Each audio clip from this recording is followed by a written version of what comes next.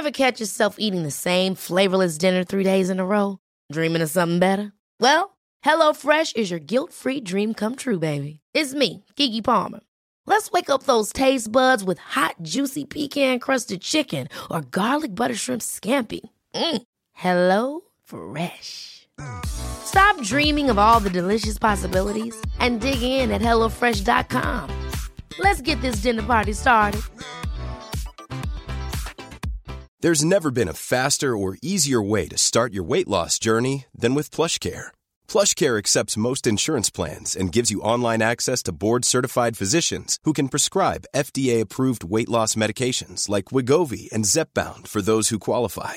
Take charge of your health and speak with a board-certified physician about a weight loss plan that's right for you. Get started today at plushcare.com/weight loss. That's plushcare.com/weight loss. plushcare.com/weight loss. Many of us have those stubborn pounds that seem impossible to lose, no matter how good we eat or how hard we work out. My solution is PlushCare. PlushCare is a leading telehealth provider with doctors who are there for you day and night to partner with you in your weight loss journey. They can prescribe FDA-approved weight loss medications like Wegovy and Zepbound for those who qualify. Plus, they accept most insurance plans. To get started, visit plushcare.com/weight loss. That's plushcare.com/weight loss.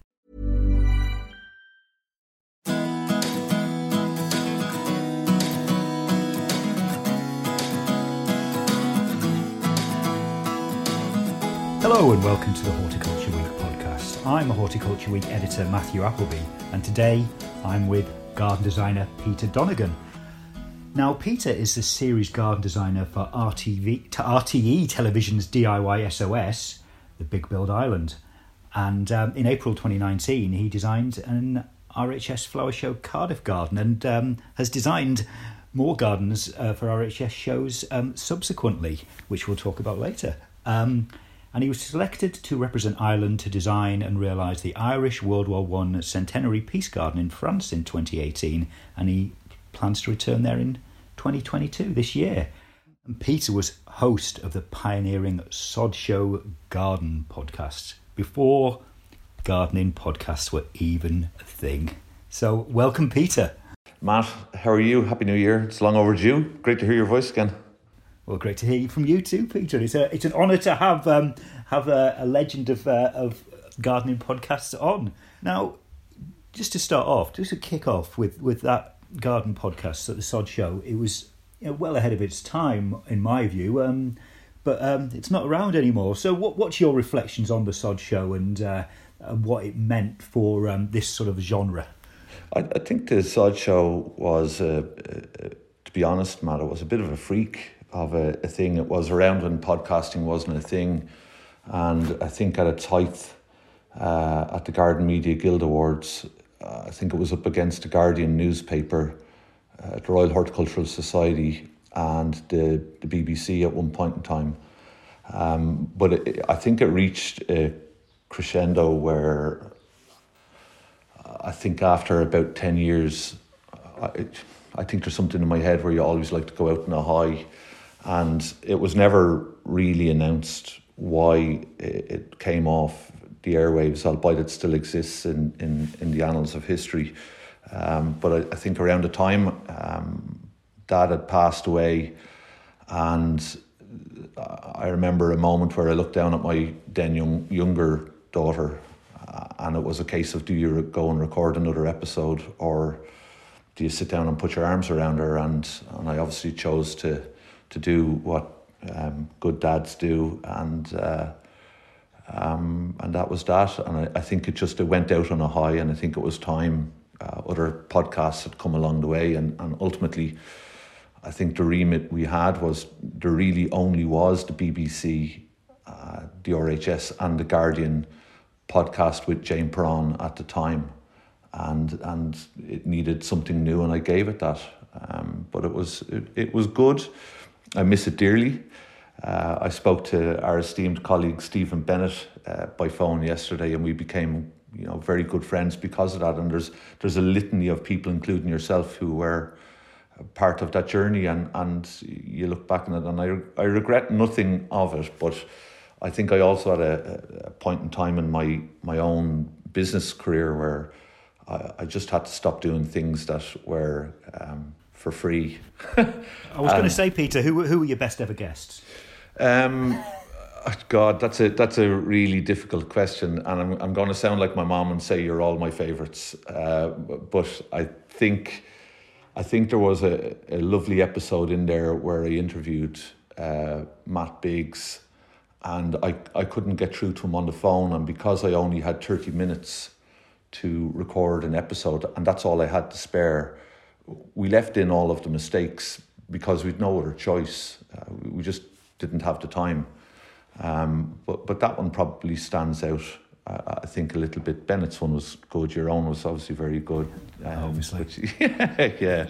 Are there any other highlights though? I mean, what did you enjoy about it? What sort of made it float your boat? I think it was just, I think when you get past the horticulture part of it and you end up in having conversations with people about how their brains tick. And I remember, I think in Chelsea with Kate Gold, and she'd done the Green Fingers charity garden, and we were lying on the cargo net. Look with people below us on press day, and it was ultimately a freak of a thing, but people I think seemed to warm to the fact that when it went wrong, it almost endeared you to it. And if there was squeaky trailers or people in the background giggling, we just sort of left it in. I'm unsure why it worked, Matt, but you know, when two grown men or a grown man and a grown lady are having a conversation about what makes you tick, and if that makes you smile, well then, you know, I don't really know what the story was with it or why it was successful, but it was, and I'm very grateful. But it comes down to the other person on the end of the line ultimately. Well, I thought you were very good at questioning people and getting stuff out of them in a nice way. I mean, what were the sort of highlights in terms of revelations of things you found out that, you know, you didn't think that you'd ever find out? I think because I'd studied horticulture and because my own career, like I was at 6 years of age, I think it's worth maybe noting, I knew what phototropism was at 6 years of age when nobody or Google didn't exist. I was doing rooftop gardens on top of multi-storey car parks when I was 17, and I was out on my own in business at 24 years of age, and there was no sort of Cliff Richard, Top of the Pops, Terry Wogan chat show, if you will, answer that you could give me where people just accepted it. And I think when you're sitting with, you know, be it yourself or Andrew Fisher-Tomlin or you know, Matt Biggs or the heads of RHS shows, and they're telling you that everything's a walk in the park. And behind the scenes, we are all aware, and I've been there where sponsorships have been pulled on show gardens and things don't always go according to plan. And I think when you're at that level with people and the conversation is just that, I think the honesty tends to come out where maybe other podcasts are a little bit more about plants and a love of plants. And I just wanted to get deeper into how the person's brain sort of morphed. I mean, and again, I'll reference Kate in why would you want to go and do a 2-3 story garden at Chelsea when you could do it on the flat? It was as simple as that.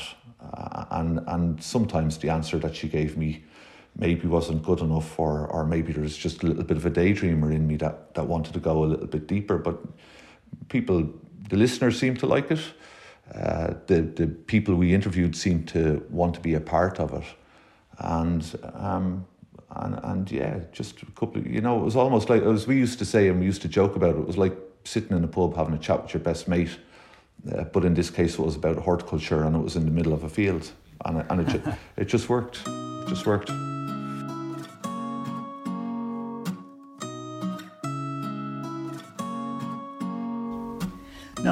Now we're turning a bit sort of poacher turned gamekeeper. I don't know if that's the phrase, but something like that anyway. But so because I'm going to ask you the questions now. So you've designed gardens for RHS shows. You're talking about RHS shows there, and you know, Chelsea 2022 is just launching a bit of a bounce back for that. But since you've not always they've not always come to fruition. Let's say that.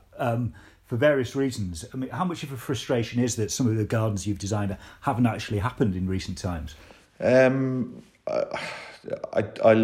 The shoe very much is on the other foot, Matt. I think honestly, when you're asked to design a garden for the world's largest flower show, for the greatest horticultural organisation in the world, you have to take that as some sort of compliment or an absolute compliment, if I may. That it doesn't actually get there, you might say, is almost secondary, if not tertiary. And I won't deny that it is slightly frustrating when it happens a second or a third time. But I also appreciate, Matt, it's nothing personal. It's in the exact same way as somebody inviting you, a private client, to design a garden for them, and things don't go according to plan or things change. There's nothing far different, apart from it's on a higher platform, if I might call it that.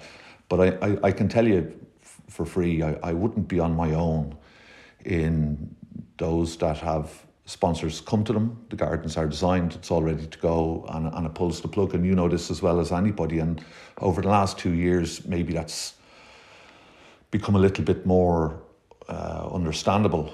And I think that's probably a little bit where we've fallen. But as I said, when I was speaking at Futurescape and I was hosting the Future of Landscape Design talk for Jim and his team at Pro Landscaper,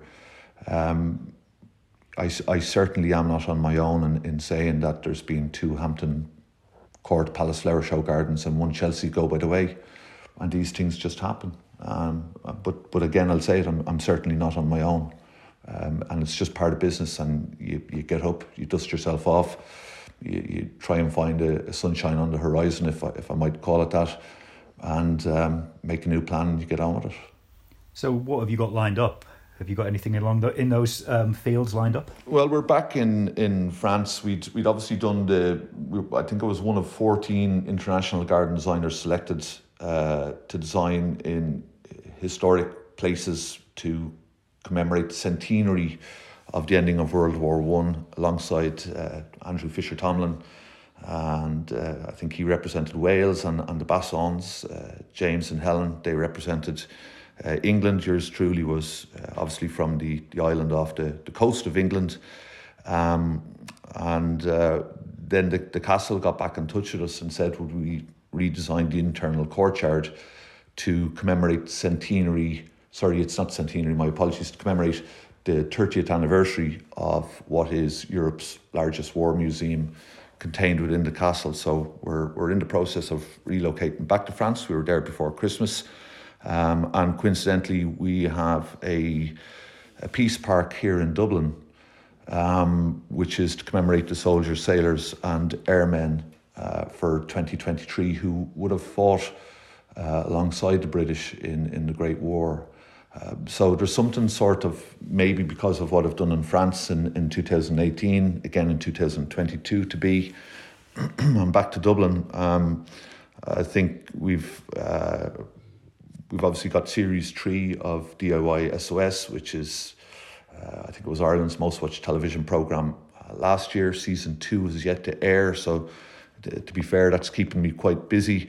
And we've just done a retail park for probably the largest manufacturer of stone in Ireland anyway, and abroad, and that's Roadstone. They've got a retail park which is in the throes of travel, as you're probably well aware, is being slightly restricted. So there are gardens that are on the fore or due on the horizon, but unannounced as yet, or I can't tell you just yet about them, Matt.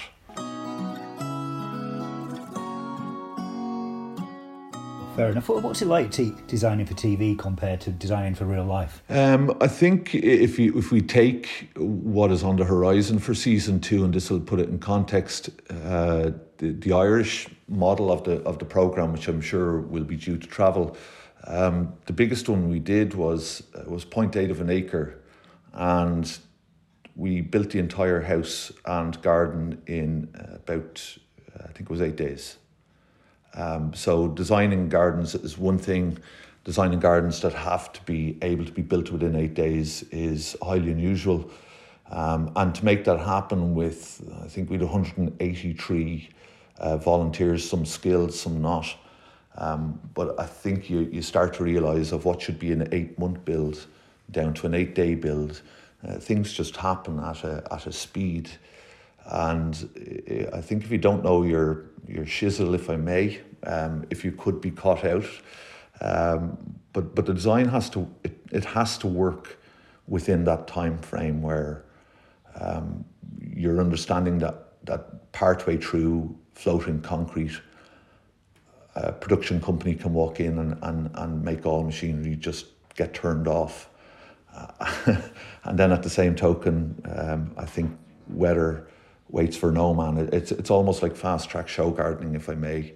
And when you get talking to people like Sherry Carman and they're talking about building at Hampton Court Palace Flower Show, and they dig down on what was one of the wettest years in Hampton's history, and the hole in the ground then fills up, it's sort of at that level, if I might, and but faster again.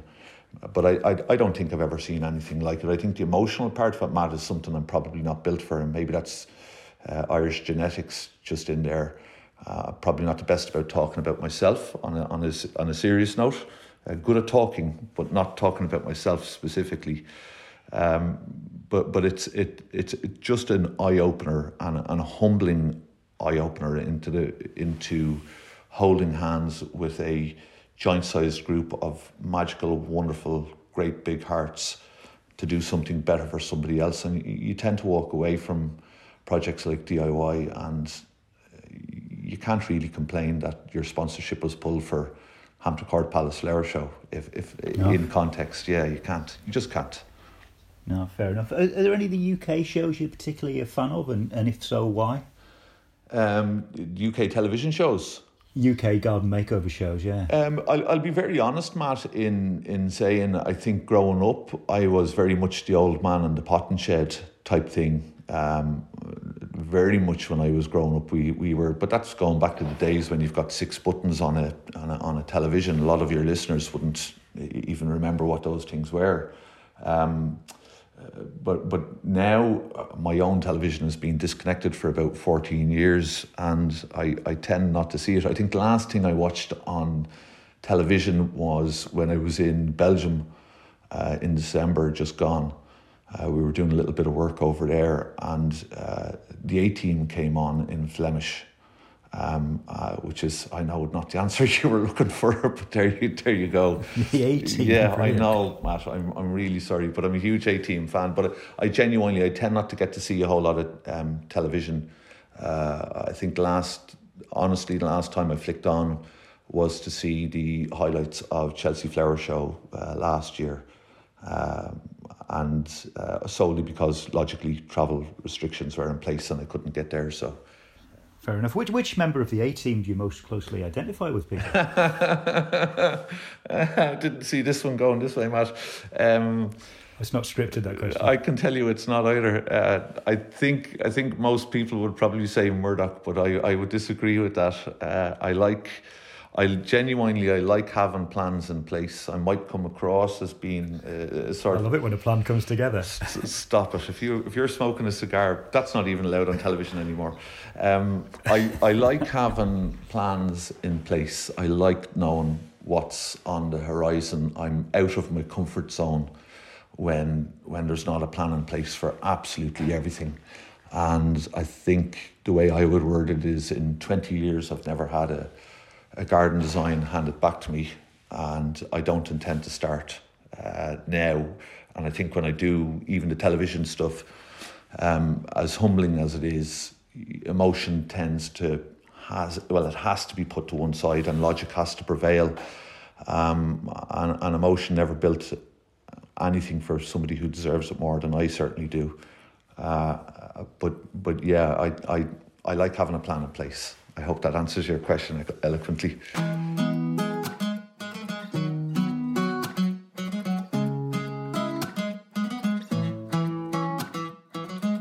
So what inspires you creatively as a designer? We did a lovely garden for... this programme has has aired, but we did a lovely garden for a girl called Amy Mulcahy, and Amy was involved in a boating accident. She was dragged below water for about 10 odd minutes and was told, quote unquote, not my words, that she was incompatible with life. When I first met her, her knuckles were being skinned going in through the front door. She was living in her front room, again 13 years of age, where you went to the bathroom, where you slept and where you ate was in one place, and it just wasn't right. And we, I think as a collective, had this logic in our head that Amy's life would improve, that her quality of living would improve, and ultimately she would get better. And I'm unsure why I believed that would be the case. I'm not the most spiritual nor religious person in the world. And so we designed a garden that didn't look like, if I may call it this, and I apologise for my language if I've got this somewhat incorrect, but I wanted to design a garden that didn't look like it was, inverted commas, a disabled garden. And in conversations with friends of mine, you'll agree with this and you'll understand this or appreciate it. You know, raised vegetable beds that are an arm's stretch into the centre, there's nothing wrong with them. There's a place for them, and paths at minimum 900 wide. And I think we designed this giant size, big, huge pink gabion, 4.5 metres long.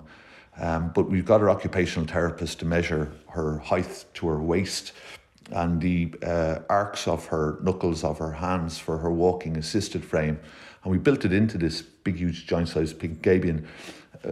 The thing I loved about it was this is a roundabout way of answering your question, but when we're talking about taking rocket chips, which double up as bird hides, and hide them in between 25, 30 centimetre girth trees, bring in 130-ton tower cranes and crane them in over a house because they are ultimate distractions for people, then I don't think the inspiration would come from, no disrespect, but from reading garden design blogs or looking at Pinterest pages. I understand that from a client's perspective, but invariably most of the things that I would take inspiration from would be things that are quite sporadic to others, or maybe might go by the way for others. And funnily enough, the catalyst for that 3.5 metre tall rocket ship requiring a 130-ton tower crane was actually a wee little spinny top. It almost looks like a Simple Simon Says sort of thing you'd get in a lucky bag. And I remember sending it to a good friend now, Martin Stapleton, at about 3:30 in the morning. And I could see that his typing thing was coming up on WhatsApp. And I texted him back saying, give me 5 minutes, I'm going down to make coffee and I'll call you. And I did. And we came up with this design for this magical treehouse, but not a treehouse, but ultimately that's what it was for a 6.5-year-old kid who deserved distractions between life that maybe wasn't as fortunate, if I might, as you and I would have it. No, that's a fantastic story, an inspirational story in itself. Now, looking around for 2022, there's plenty of garden shows, garden events to look forward to, even though there's not much on quite yet. But Chelsea Flower Show got launched very recently, and I don't know if you've had much of a chance to look at the designs, but is anything there which you would tip for the top? Anything that you think looked great? At this moment in time, Matt, I'll be genuinely honest. We're actually mid-flow, and apologies to my esteemed colleagues of the horticultural world. I see Paul Hervey Brooks is back all right, and Paul is pretty much a stalwart of the game. I'm sure he'll breeze through it. I know Tony from Garden Club. Tony Woods. Yeah, Tony's back in as well. Another absolute gentleman. I spoke with Tony at Futurescape in the Excel. But Tony is a class act. I'm kind of looking forward to seeing what he comes up with. And I think the one thing about Tony is his finishing touches. He's a bit of a maestro. And I think possibly in this case, he, without being disrespectful in any way, but there's a little bit of dark horse about him, but I think I'd be pinning my money on what he would be coming up with. I haven't had that much time to go through them, solely because I wasn't due back to work until this Thursday, my summer holidays, if I may, and I came back a week early because we're kicking off with season 3, and I won't say I'm under pressure. I don't do pressure at all, but we've a private garden on the go in Belgium, and we've another private garden on the go in Germany. So travelling is about to kick off in between television recordings. Yeah, cool. Well, you've been telling me you've been on the road non-stop. Like, how many days out of how many days have you been on the road recently? I think we did. I think at its peak between November and December, I got back about the 16th of December, and I think I did 34 or 33 days away, and I was home for 2 days, and then separately I was home for 32 minutes. Wow. which is a little bit unusual. Yeah, I think I was in London. I was speaking there, came back, hit the airport, picked up, got into the Jeep, gone for 2.5 weeks, came back home for 2 days, flew into Ghent in Belgium if you have an Irish accent, Ghent if you're actually living there, went into northern France, back to Belgium, and then back home again, and just in time for Christmas. Yeah. What keeps you going though? What all that time on the road? Like, what makes you think, crikey, I'm going to keep doing this? What makes you carry on enjoying it? I think I'll go back and I'll reference the conversation, Matt, that I had with our good friend Stephen Bennett. For those who are unaware, Stephen was the former head of shows, wasn't he? For the that's right. RHS. Yeah. The brains behind Ascot Garden Show and a few others. And I think I was saying to Stephen, we've 3 decent rules in business. I wouldn't be on my own in this. Are they good people? Will it be a nice garden? And will we get paid is sometimes the one I tend to forget about. But when Futurescape call you and say, will you come and host a panel talk on the future of landscape design, when you ring me and say, the Smiths are playing, do you want to go to a concert in a local pub in London, post an Arsenal match, or I'm unsure, post a garden talk? It's very hard, I think, sometimes to turn that down, Matt. But again, I'll say it. I was the Jarvis Cocker in my own head, or the geeky kid at 6 years of age growing plants under my bed.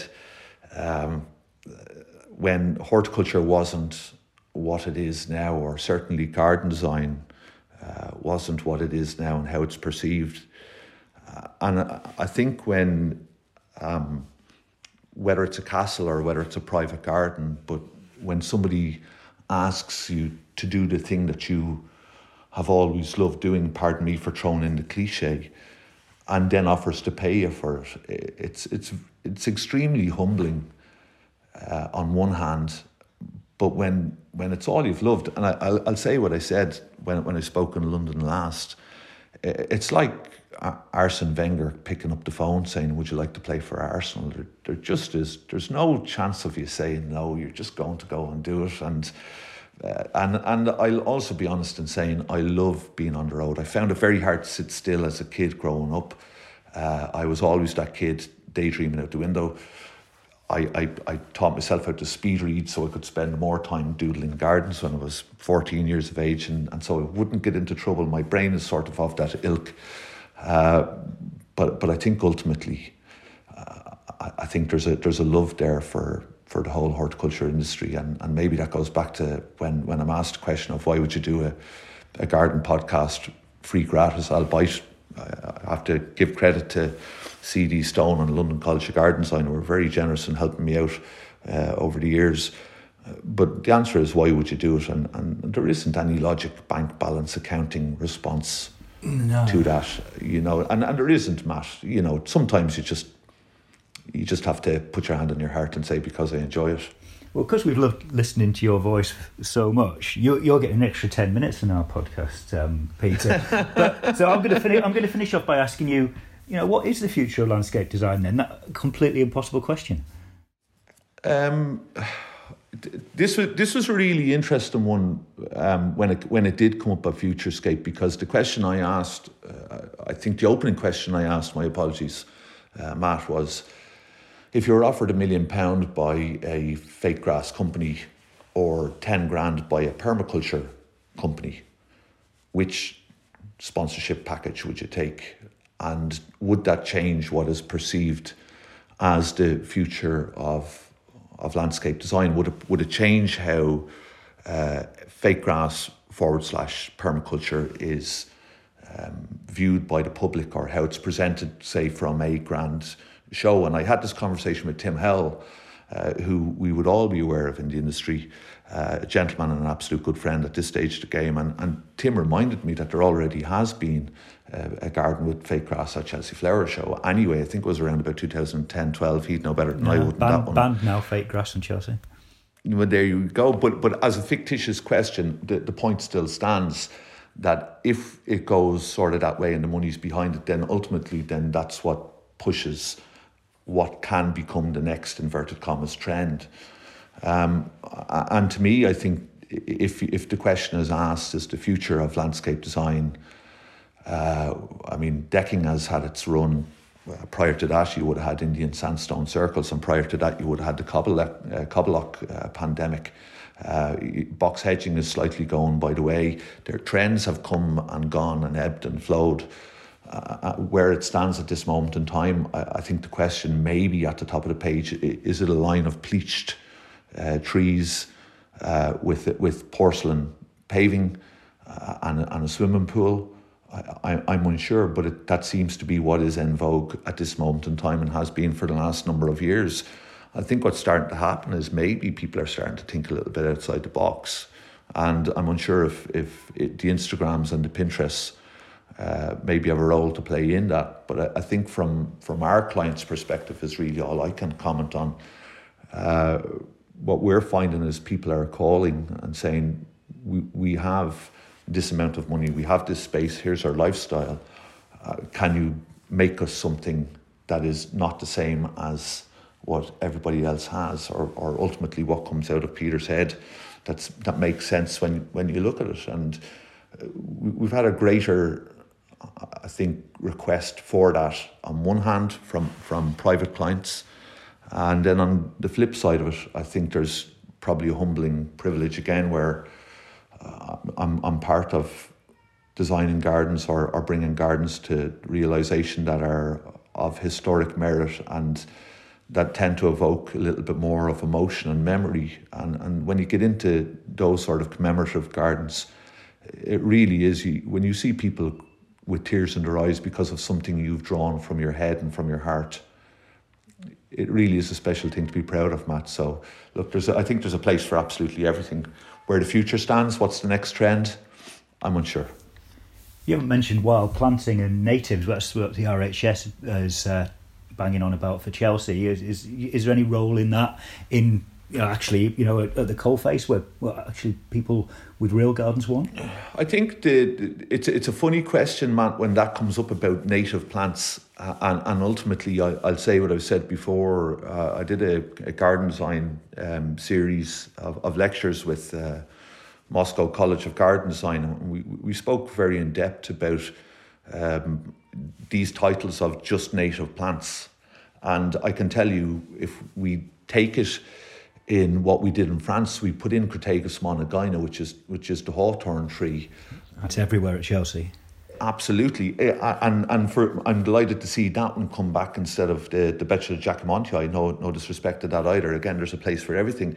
But when we put in the Crataegus, we didn't have it formed. That's all we did. We didn't have it formed as something that was allowed to go off and do its own thing. We had it shaped as if it was something that you would see maybe in Hortus loci. It was expertly trimmed to look like it was prim and proper, but obviously it's going to evolve from that shape. I think that's one part of it, but native plants, invariably, if they're from the British Isles, the geographic location, they're not very attractive, ultimately, as a collective, and they tend not to work. Beauty is in the eye of the beholder, I appreciate, but you certainly won't have a garden with a swimming pool and a collection of native plants around it. That's one.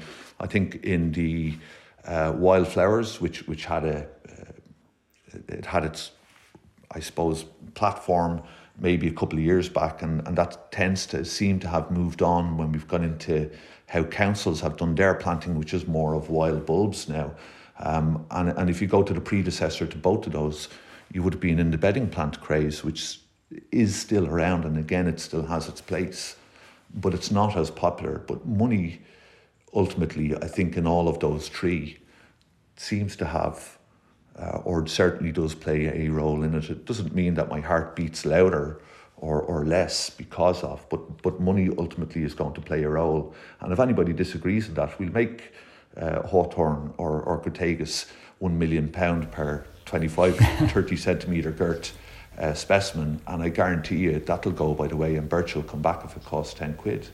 It's as simple as, it doesn't mean I agree with it or I like it, but ultimately that's what it comes down to. And so you're back to that future of landscape design question again, and money plays a huge role in it. We require benefactors, if I might, for show gardens to go ahead. Sometimes lesser budgets means designers have to be a little bit inventive, and when they become inventive, I think that's when you really see creativity come to the fore, and formulas sometimes go a little bit out the window. Now, I said that was going to be our last topic, but I lied, Peter, because I'm going to ask you another question, which is, what is your desert island plant? We always ask our Hort Week podcast guests this, and you're no exception. Me and you have spoke at length about this question, Matt, I should add. And you know that this is I text you, I would say, about once a month saying, I can't believe you got that as an answer. But I'm, oh God, Lord, do I actually have? I think, to be quite fair about it, if I was to pick a tree, we have mentioned it, and I apologise, and I'm going to walk away from this wishing I had picked something else. But I've got two. I think the one that I would remember reading stories about, fabled in mythology, would be Crataegus monogyna, which is the hawthorn, and the tales of the little people that went with always fascinated me. But I think at this moment in time of recording, I think the Hamamelis mollis, I saw Mark Straver put up a beautiful collection of photographs somewhere on Instagram of a whole series of them in flower. And I remember showing one of the guys I work with from company called Colin Construction, Liam and Anthony, and I was saying to them, before you look at this, it reminds me of a series of photosynthetic luminous pipe cleaners back in the day when we used to make spiders with potatoes, and people actually could do these things as a form of entertainment. But I think they just always fascinated me as a plant, that when nothing else was in flower, the freaks, the David Bowie, Ziggy Stardust, if I may, of the horticultural world just came out to play. And there's something childlike in my head, maybe, Matt, that makes me smile when I see them. Brilliant. All right, well, thank you very much for that, Peter. Thank you very much to Peter Donegan for appearing on the Horticulture Week podcast. I'm Matthew Appleby, Horticulture Week editor. And make sure you never miss the Horticulture Week podcast. Subscribe to or follow Horticulture Week podcast via Apple Podcasts, Spotify or Google Podcasts, or your preferred podcast platform. Thank you and goodbye.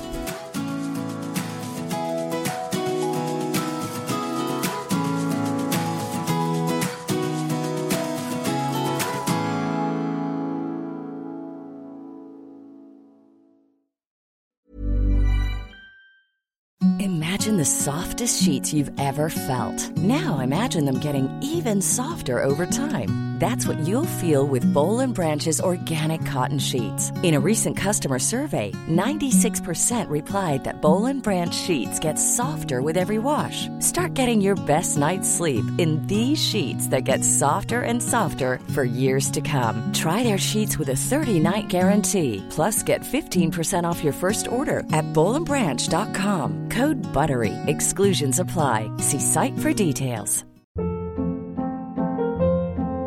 Hold up. What was that? Boring. No flavor. That was as bad as those leftovers you ate all week. Keke Palmer here, and it's time to say hello to something fresh and guilt-free. Hello Fresh. Jazz up dinner with pecan-crusted chicken or garlic butter shrimp scampi. Now that's music to my mouth. Hello Fresh. Let's get this dinner party started. Discover all the delicious possibilities at hellofresh.com. Even when we're on a budget, we still deserve nice things. Quince is a place to scoop up stunning high-end goods for 50 to 80% less than similar brands. They have buttery soft cashmere sweaters starting at $50, luxurious Italian leather bags, and so much more. Plus, Quince only works with factories that use safe, ethical, and responsible manufacturing. Get the high-end goods you'll love without the high price tag with Quince. Go to quince.com/style for free shipping and 365-day returns.